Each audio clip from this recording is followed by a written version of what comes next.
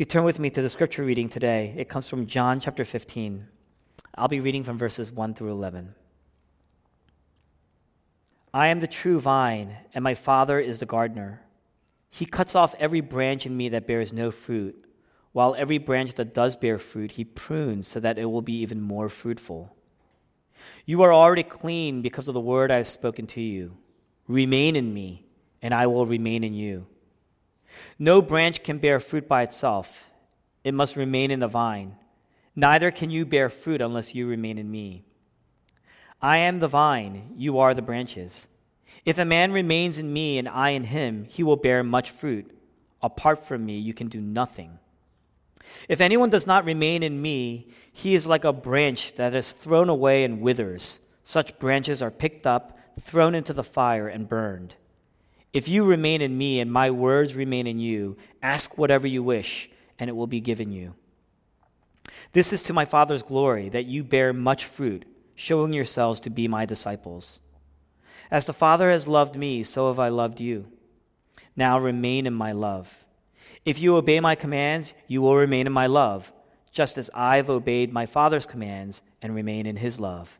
I have told you this so that my joy may be in you, and that your joy may be complete. And this is God's word. John chapter 15 is Jesus' last teaching to his disciples before he's arrested, before he's killed.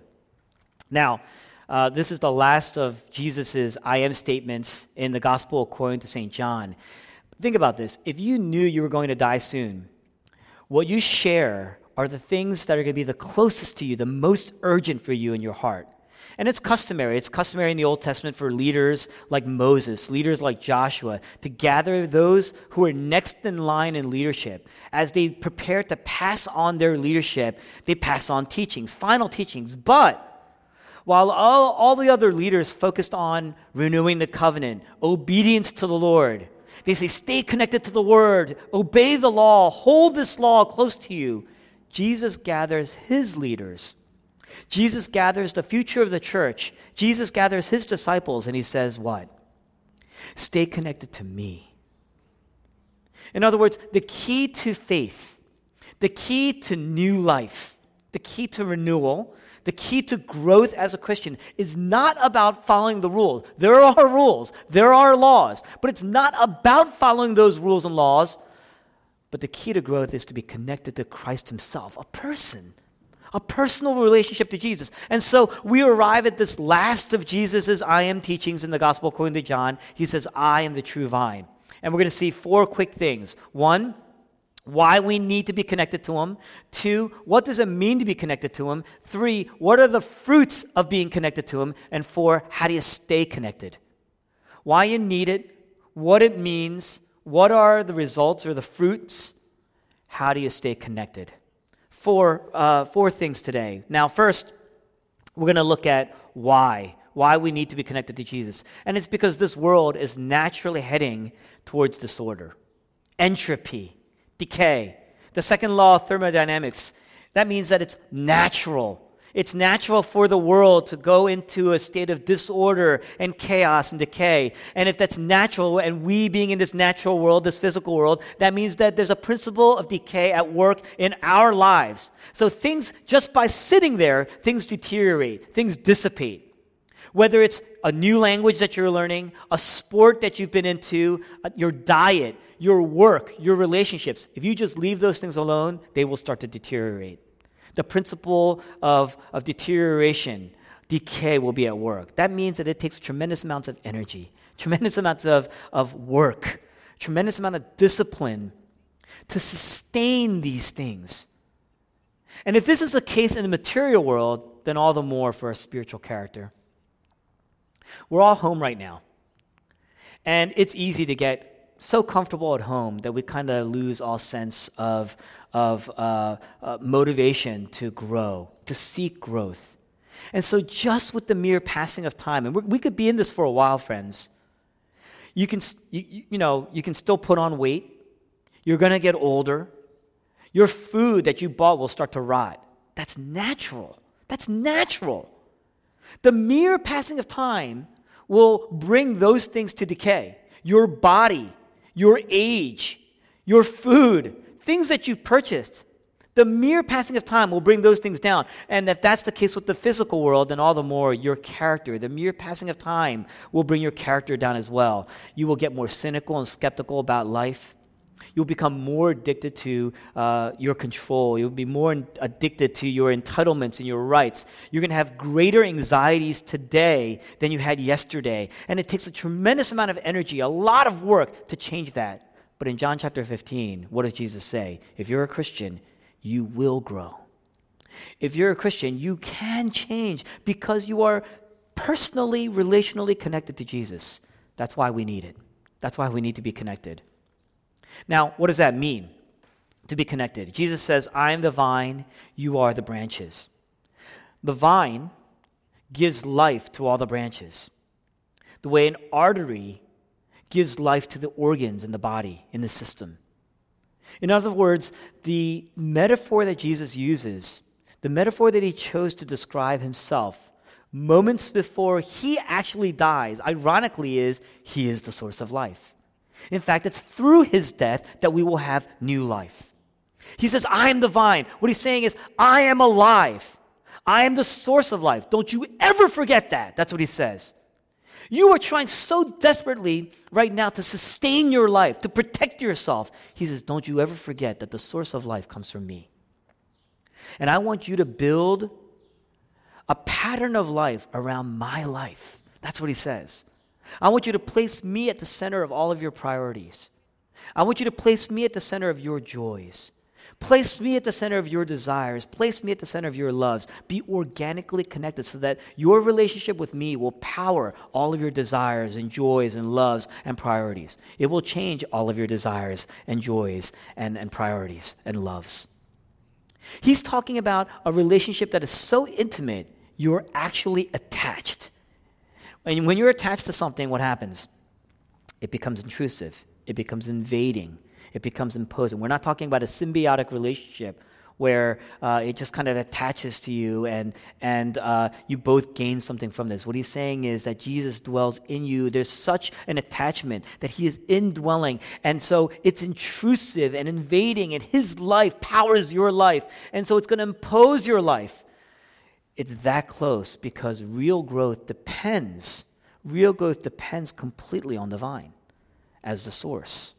See, we don't really like to hear that. We don't like to see that. In our society, if somebody questions your lifestyle, if somebody questions the way you spend your money or your sex life, your work habits, we say, whoa, whoa, whoa, whoa, whoa. I know that we're friends, but you're crossing the line here. Who gave you the right to challenge me on what I do with my life or my wealth or my money or my body? But the thing is, when you really love somebody, we tie our happiness around the happiness of that person. We tie our happiness around the happiness of our spouse or our friends or our children. And Jesus is saying this. He's saying, don't feed off the love of your spouse to power your life. Don't feed off the love of your friends to power your life. Don't feed off of the approval of your boss to power your life. Don't feed off of the love of your children, the success and the abilities of your children. It's beautiful. It's wonderful when you get promoted. It's wonderful when you get acknowledged by your boss. It's wonderful when your spouse is doting on you. Your children are clinging to you. We love that. We love to feel needed and useful. But the thing is, that kind of love, that kind of connection, that kind of attachment will change you and will start to distort you, shape you in a way, it will start to make you rot. That principle of decay will continue to be at work. It will not stave off that principle. Jesus Christ says, I am the vine. If you take me in, my nourishment will feed you. My nourishment will supply you with everything that you need to change, everything that you need to grow and thrive because you're joined to me. That's called union. And that's different. The difference between a real Christian and just a religious person in a church is this. See, both types of people may believe that Jesus Christ died for them. But a Christian says, it's not just Jesus' death that shapes me. He's alive. He's living in me, and his life shapes me. Now, as a pastor, I meet a lot of people a lot of people who grew up in the church who are now struggling spiritually. It's not a phenomenon. You see lots of people who are really just fiery and vibrant and upbeat, very connected to the church, committed to the Lord when they're younger, very vibrant, and yet as they get older, they become less vibrant. Why aren't they doing that now? And it's because maybe they were only cosmetically joined before. Or maybe they weren't really joined at all. They were just mechanically joined. Ultimately, it's because our lives are nourished by the vine that we are truly attached to. We're all seeking things on a daily basis to attach to, something that's going to give us life. And so maybe we're just mechanically joined to Jesus. Maybe we're just cosmetically joined to Jesus. And organically, we're attached to something else that we think is going to nourish us. And Jesus is saying this: I don't want a mechanical relationship with you. I want an organic relationship with you. I want a relationship with you that's gonna where I get to intrude, and it's so close, so deep, so intimate that my life starts to impose into your life, shape your life, and empower your life. New life. You see that? That's what he means when he says, I am the vine, and the Father is the gardener. Because throughout the Bible, the vine always referred to Israel. Always referred to Israel. Because Israel often had a mechanical relationship with God through a system of laws and culture. The problem is, the Old Testament always refers to Israel's failure to produce good fruit. They only produced thorns. That's what the Bible says, because they had a mechanical relationship with God. So on the one hand, they didn't have direct access to God, but on the other hand, Israel always kept God on the periphery, always kept God. They want to be close to God, and yet at the same time, they didn't want God to get too close. And so they couldn't get access to God, so they desired God. But the thing is, when God got close, it was blinding for them. That brilliance was too brilliant. It was imposing. And so in many ways, much like you see in passages like 1 Samuel, where they would bring the ark out, for a long time after the ark was captured by the enemies of Israel, once the Philistines, for instance, abandoned the ark, it would stay on the periphery. It was kind of on the periphery of the Israelites. That's what we want. We want God to be close enough for us to feel warm and fuzzy, but we want him on the periphery of our lives so it doesn't shape or change the way our desires or our pursuits. We want to use God to fulfill our own agenda, because what we really wanted, what we're really connected to, is something else. The Bible in the Old Testament refers to Israel and its propensity to produce thorns because they were planted in Israel. The people of God were planted in Israel to bear fruit, but instead they produced thorns. Why? That principle of decay, constantly at work. So when Jesus says, I am the true vine, he's saying, I'm abolishing now all the other things that you have listened to that promise you life and growth and fruit. Now I'm going to make this practical. Some of us who are watching right now, we have a mechanical relationship with God. We think we're attached to God. We think God is personal in our lives. We read the Bible. We go to church. We do community groups. We pray. But these things are actually mechanical things. They were never meant to power. They were never meant to source our relationship with Jesus. Rather, we do them because we have a relationship with Jesus. Because Jesus is the source. So we're doing these things, in many ways, we're obeying in order to get in. When in reality, a Christian says, I'm in, I'm loved, I'm embraced. And as a result, we delight in the Father, we pray. We delight in the Father, we connect. We delight in the Father, we want to hear. We want to hear from our Father. That's what we're doing. The difference between a real relationship with God and a mechanical relationship with God is what? A real relationship is intimate and deep. That means the deeper you go, the more your lives intertwine. Sometimes it means you're going to argue. Sometimes you're going to look at something that God says and you're going to say, man, I disagree with this. I don't like this. It hurts me. It's a little bit imposing. You're intruding into my belief system, my core values, things that I didn't even realize I believe, and it hurts. But really, in a relationship, when you're arguing with somebody, it's because you're actually going deeper. You're realizing that you're not always aligned. So when you argue with the Bible, that is to say, when you're arguing with Jesus, when you're arguing with God, that could be a sign of increasing intimacy, not necessarily a decrease in intimacy. You got to keep pursuing it. You got to keep working it out. In fact, if your relationship with Jesus doesn't challenge you, I'd be more concerned. If your relationship with Jesus doesn't challenge your lifestyle or your values, that may be a sign that you don't have a real relationship with him at all. And it will not give you joy. It will not produce lasting joy because you're not deriving your life from Jesus. So when Jesus says in verse 7, ask for anything that you wish, ask for whatever you wish, and it will be given to you. He's not making a blanket statement. He's not saying, hey, you name it, I'll get it for you. That's not what he's saying. He's speaking in context. He's talking about fruit. That entire paragraph right there, he's talking about fruit. He's saying, in other words, ask Jesus for any dimension of godliness, any dimension of character, the character of Jesus, the mission of Jesus, the love of Jesus, the grace of Jesus, the forgiveness of Jesus, the courage of Jesus, and it will be given to you. That's what he's saying. Every other religion says you need to ask, you need to do it.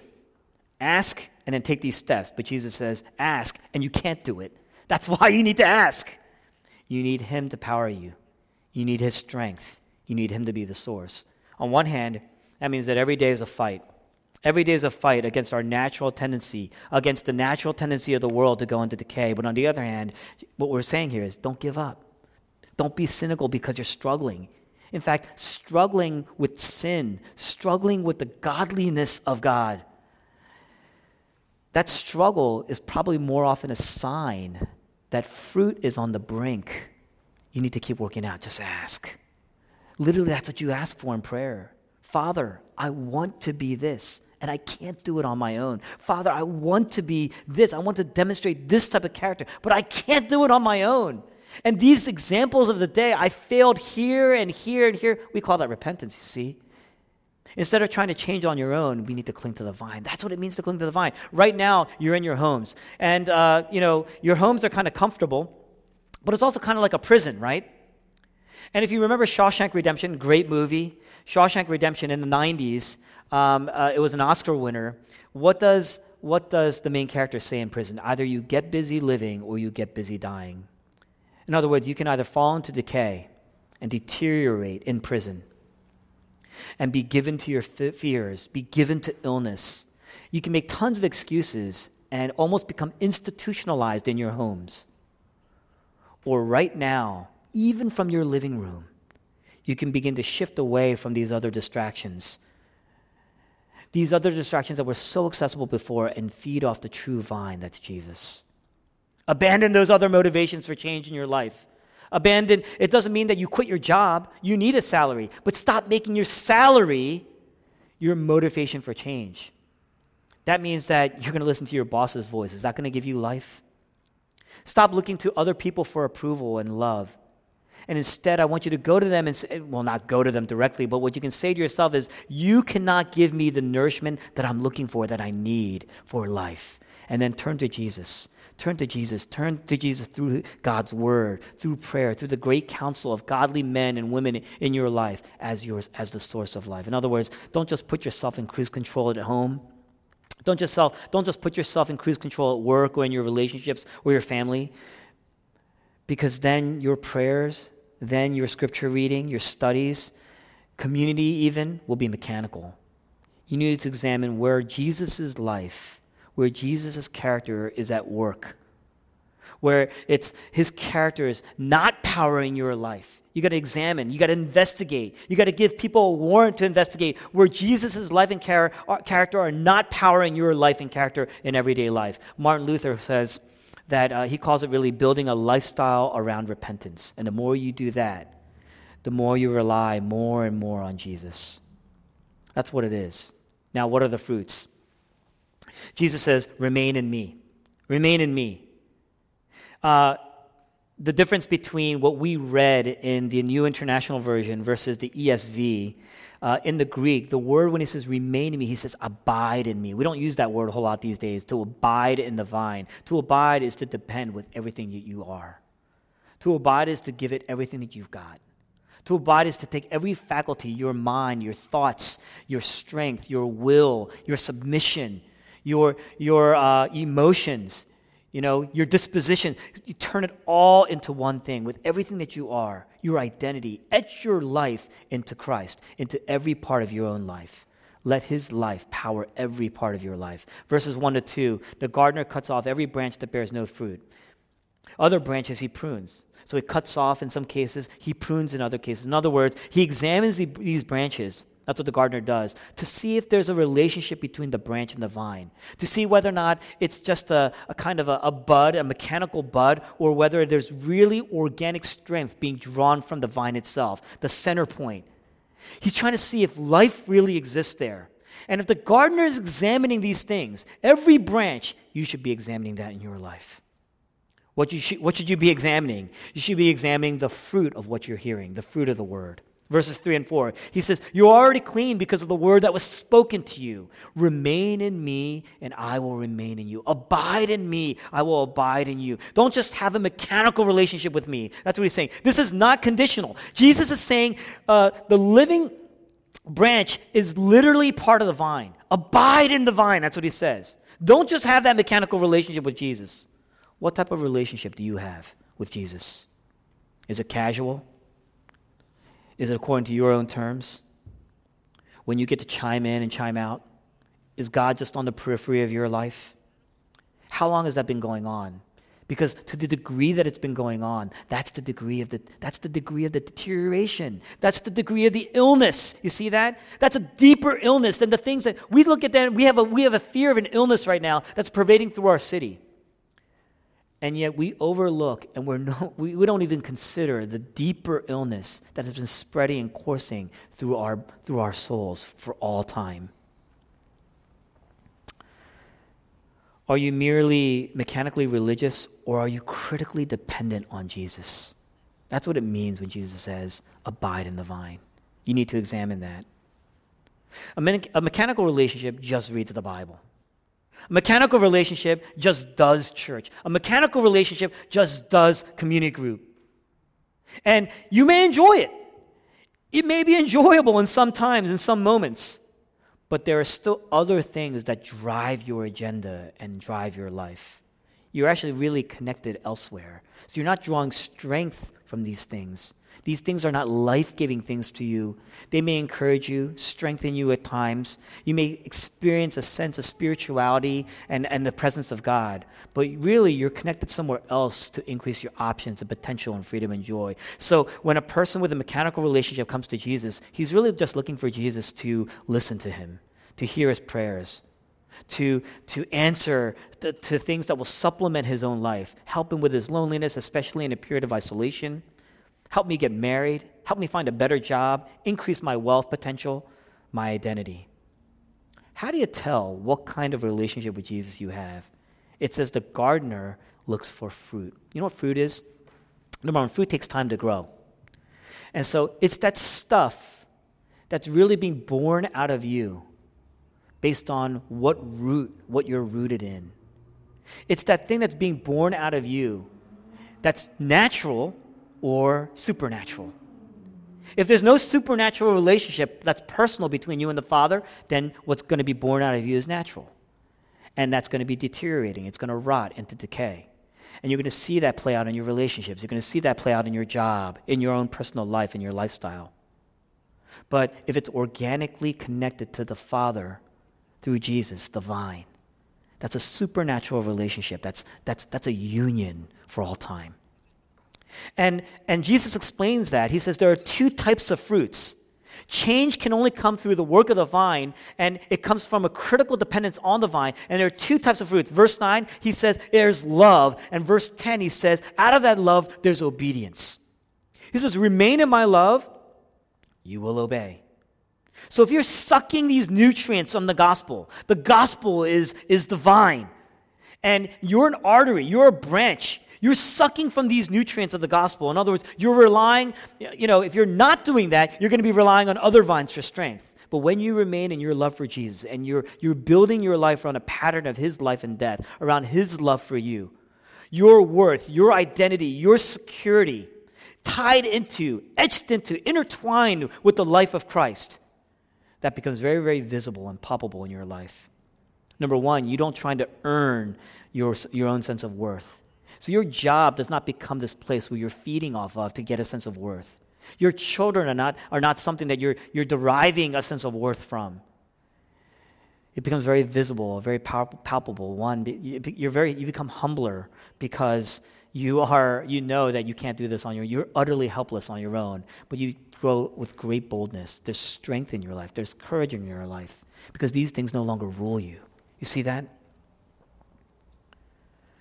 There are two types of people. As an example, one type of person loves out of fear. I see this a lot in the Asian community. One type of person loves out of fear. They love because, in a way, it's kind of like they see life as relationships as a give type of relationship, give and take. And in their minds, if they don't give, and if they don't give, and if they don't give, and if they're not connecting with people and trying to keep up, they feel disconnected. So they're constantly working. They're constantly working to stay in touch with people, constantly working to connect with people, because if I give, then I will feel appreciated. If I give, just to hear the affirmation, just to feel a sense of value and worth. You know what you're doing? You're loving because your tank is empty. You're loving out of an empty tank. And when you don't get that response that you want, you become angry, anxious, bitter, maybe even hopeless. There's another type of person that loves out of an overwhelming sense of being loved by God. And he builds the pattern of his life around that love. What happens is, number one, you don't become perfect. Fruit takes time to grow. So you realize more or less how much you suck at it. Sometimes you have mixed motives. What do? You go to Christ. You go to Jesus. Fill me with a sense of your presence. Fill me with a sense of your love. Shape my fears. Shape these desires so that I can genuinely love others and sacrifice for others the way you love others and sacrifice for others. Let the truth of your word speak to me in a way that changes me, changes my heart, because my heart is a skeptical heart. My heart is an unbelieving heart. When this type of person loves, it's because his tank is full. Do you see that? What is love? Love is, it's a deep personal experience of a rational truth. That's what love is. When you love Jesus, it's out of a deep personal experience of a rational truth, the truth that he lives and died for you. And so your obedience is a sacrificial submission to that truth. If you ever read the book Jane Eyre, phenomenal book. Jane Eyre, in the story, is falling in love with a very decent man named Rochester. But the problem is that Rochester is married. He's married to a person who's going mad. She's ill. So on one hand, you see Jane Eyre struggle. She wants to be loved, and she loves this man, but she concludes that she must renounce this love and idol. That's what she says. I will not be yours, she declares. At one point, Rochester approaches her and says, it would not be wicked to love me. And she responds, it would be wicked to obey you. She rationalizes in her heart. She rationalizes that her heart and her conscience, resisted. She wants to comply. Rationalize this. You love this man. He's finally within grasp. But she resolves that the law exists for such moments as this. And so her voice, she responds, the inner voice says, comply, obey, but she says, I will be strong. I will be strong. Jane Eyre is being told to appease society, to do what modern society says you should do, which is give in to your compassion, give in to your passions, give in to the things that you feel fulfill you. Be loved at the cost of other people. But she's a Christian in this society, in this book. She's a Christian in a society that's a pre-feminist society, and so she becomes a proto-feminist, one of the earliest depictions of true feminism, because she resists the man. She resists the all-powerful, decent man, and she says no because of her faith is real. Jesus Christ says, my words abide. Feed on my word. Don't just get frustrated and put it away. Digest my word. Chew on my word. Digest it. Get all the nutrients from my word. That means I want you to interpret the world through the lens of the Bible. Let it speak into all the things that you desire. Let it speak into all your loves. Let it dialogue with you, fight with you, argue with you. Let it build a relationship with you.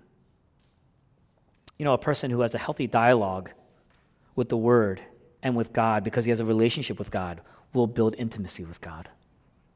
My love abides in you. The person begins with looking at his own life as a failure to live off of the vine, and so he's pursuing all these other things to give him life.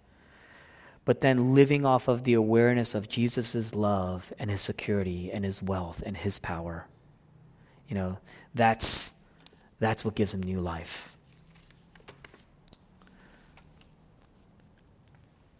How do you get it?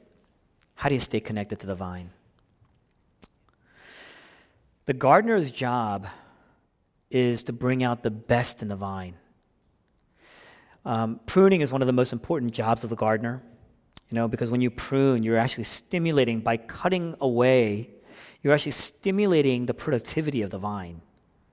You're stimulating the productivity of the work of the vine on the branch. And so if you go to a vineyard during or after pruning season, you'll see tons of branches on the ground. Sometimes a gardener cuts off a branch. But sometimes you'll see snippets of what looks like healthy grapes on the ground. You're literally stepping on these grapes, and you're looking up and you're saying, you see all these sores, all these snips and cuts.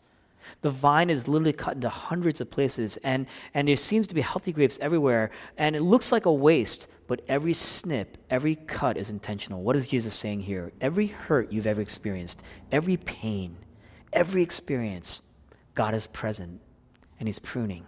God is present, and he's working. And I don't want to minimize or denigrate anyone's suffering, especially today. We're in the midst of life or death situations, even this morning. We're in the midst of lots of people ill, lots of people dying.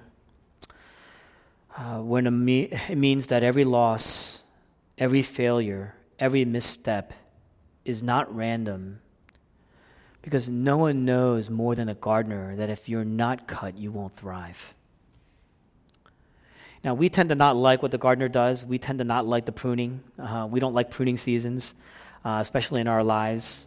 We don't like things being taken away from us. We don't like things that we desire to be cut off or removed from us. But it's because we assume that we have a better perspective than God on what we need to thrive. It's easy to assume that God doesn't have that perspective when he's the only one with that perspective. He's the only one who has a better perspective. And so we should be assuming that we don't have good perspective. God has that skillful eye, and he's not coming in like a butcher. He's not hacking away. He's coming in like a surgeon, super meticulous. Why does he prune? He prunes because branches try to draw life. Branches try to draw power, oftentimes from the periphery, and he wants to redirect so that branches can draw from the stem in a way that they've never been able to do before, and they will realize then their growth potential. Pruning points to the real source, the true source. Jesus, that's why he says, I am the true vine. Pruning reorients you away from a mechanical life towards organic growth in Jesus. So when you're suffering, it could very well be that God is finding these points of weakness and breakage in relationship with him so that he can increase your joy and increase a power that lasts in your life. And so in verse 11, Jesus says, it's so your joy would be complete. Now the thing is, the irony of this passage is, Jesus is talking about his death. He's talking about the growth and the completion of your life. All the while, he's talking about his death. This is a teaching about what will grow our joy. But if you look at what's happening, Judas had just left to betray Jesus.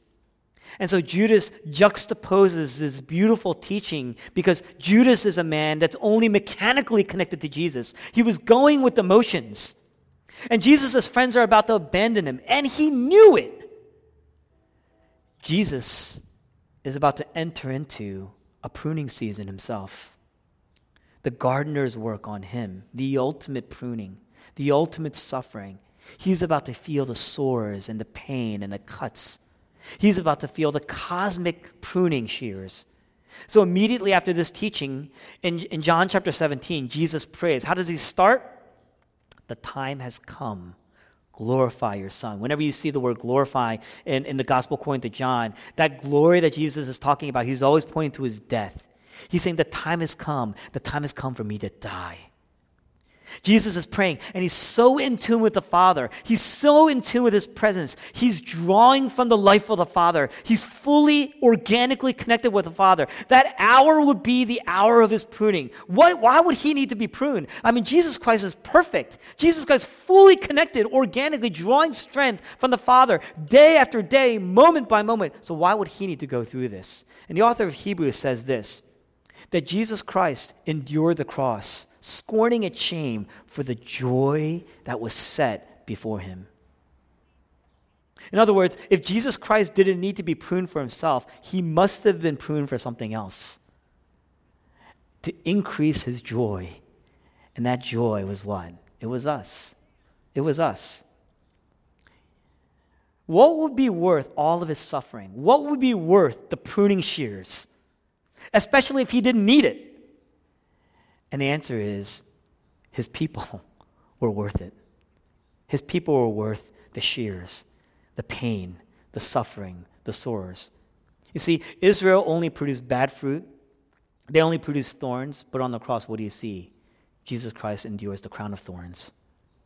He got the thorns. And he cries out, my God, why have you forsaken me on the cross? What he's saying is, now I am feeling the ultimate steel of God's wrath. I've been forsaken by God. I've been detached from God, cut off, trampled on. I feel complete dissociation from my source of life, the center of my life, my true vine. Why? So that we could be connected to Jesus. We could be connected to the Father. I've been severed from the ultimate source. Jesus' vine, Jesus' worth, Jesus' identity, Jesus' security. He's been severed from all these things. He's been severed from the Father so we could be attached to the Father, and so we can have worth and identity and security. Every time you look at the cross, you see your assurance. Every time you look at the cross, you see a validation of your security, a validation of your worth. And all the while, Jesus Christ, he still trusted God. He's reciting Psalm 22. He's meditating and clinging to the Word of God, even to the point of death. That means that Jesus Christ, Psalms are prayers. That means Jesus was praying on the cross. He was obeying God on the cross. You see both fruits visibly demonstrated on the cross of Christ. Look at the love of Jesus. Look at the enduring faithfulness of Jesus. Look at the obedience of Jesus. Look at the sacrifice of Jesus. Look at the loving resilience, the loving and obedient resilience of Jesus. Sometimes you may experience thorns. At least it feels like you're experiencing thorns. But in reality, you're not getting the thorns. Jesus got the thorns. You're just getting pruned. God is snipping away and maybe exacting his cuts in your life, so that you could be reoriented to draw from the ultimate source of life and ultimately experience the fullest potential in your life. We know this because Jesus got the thorns for us.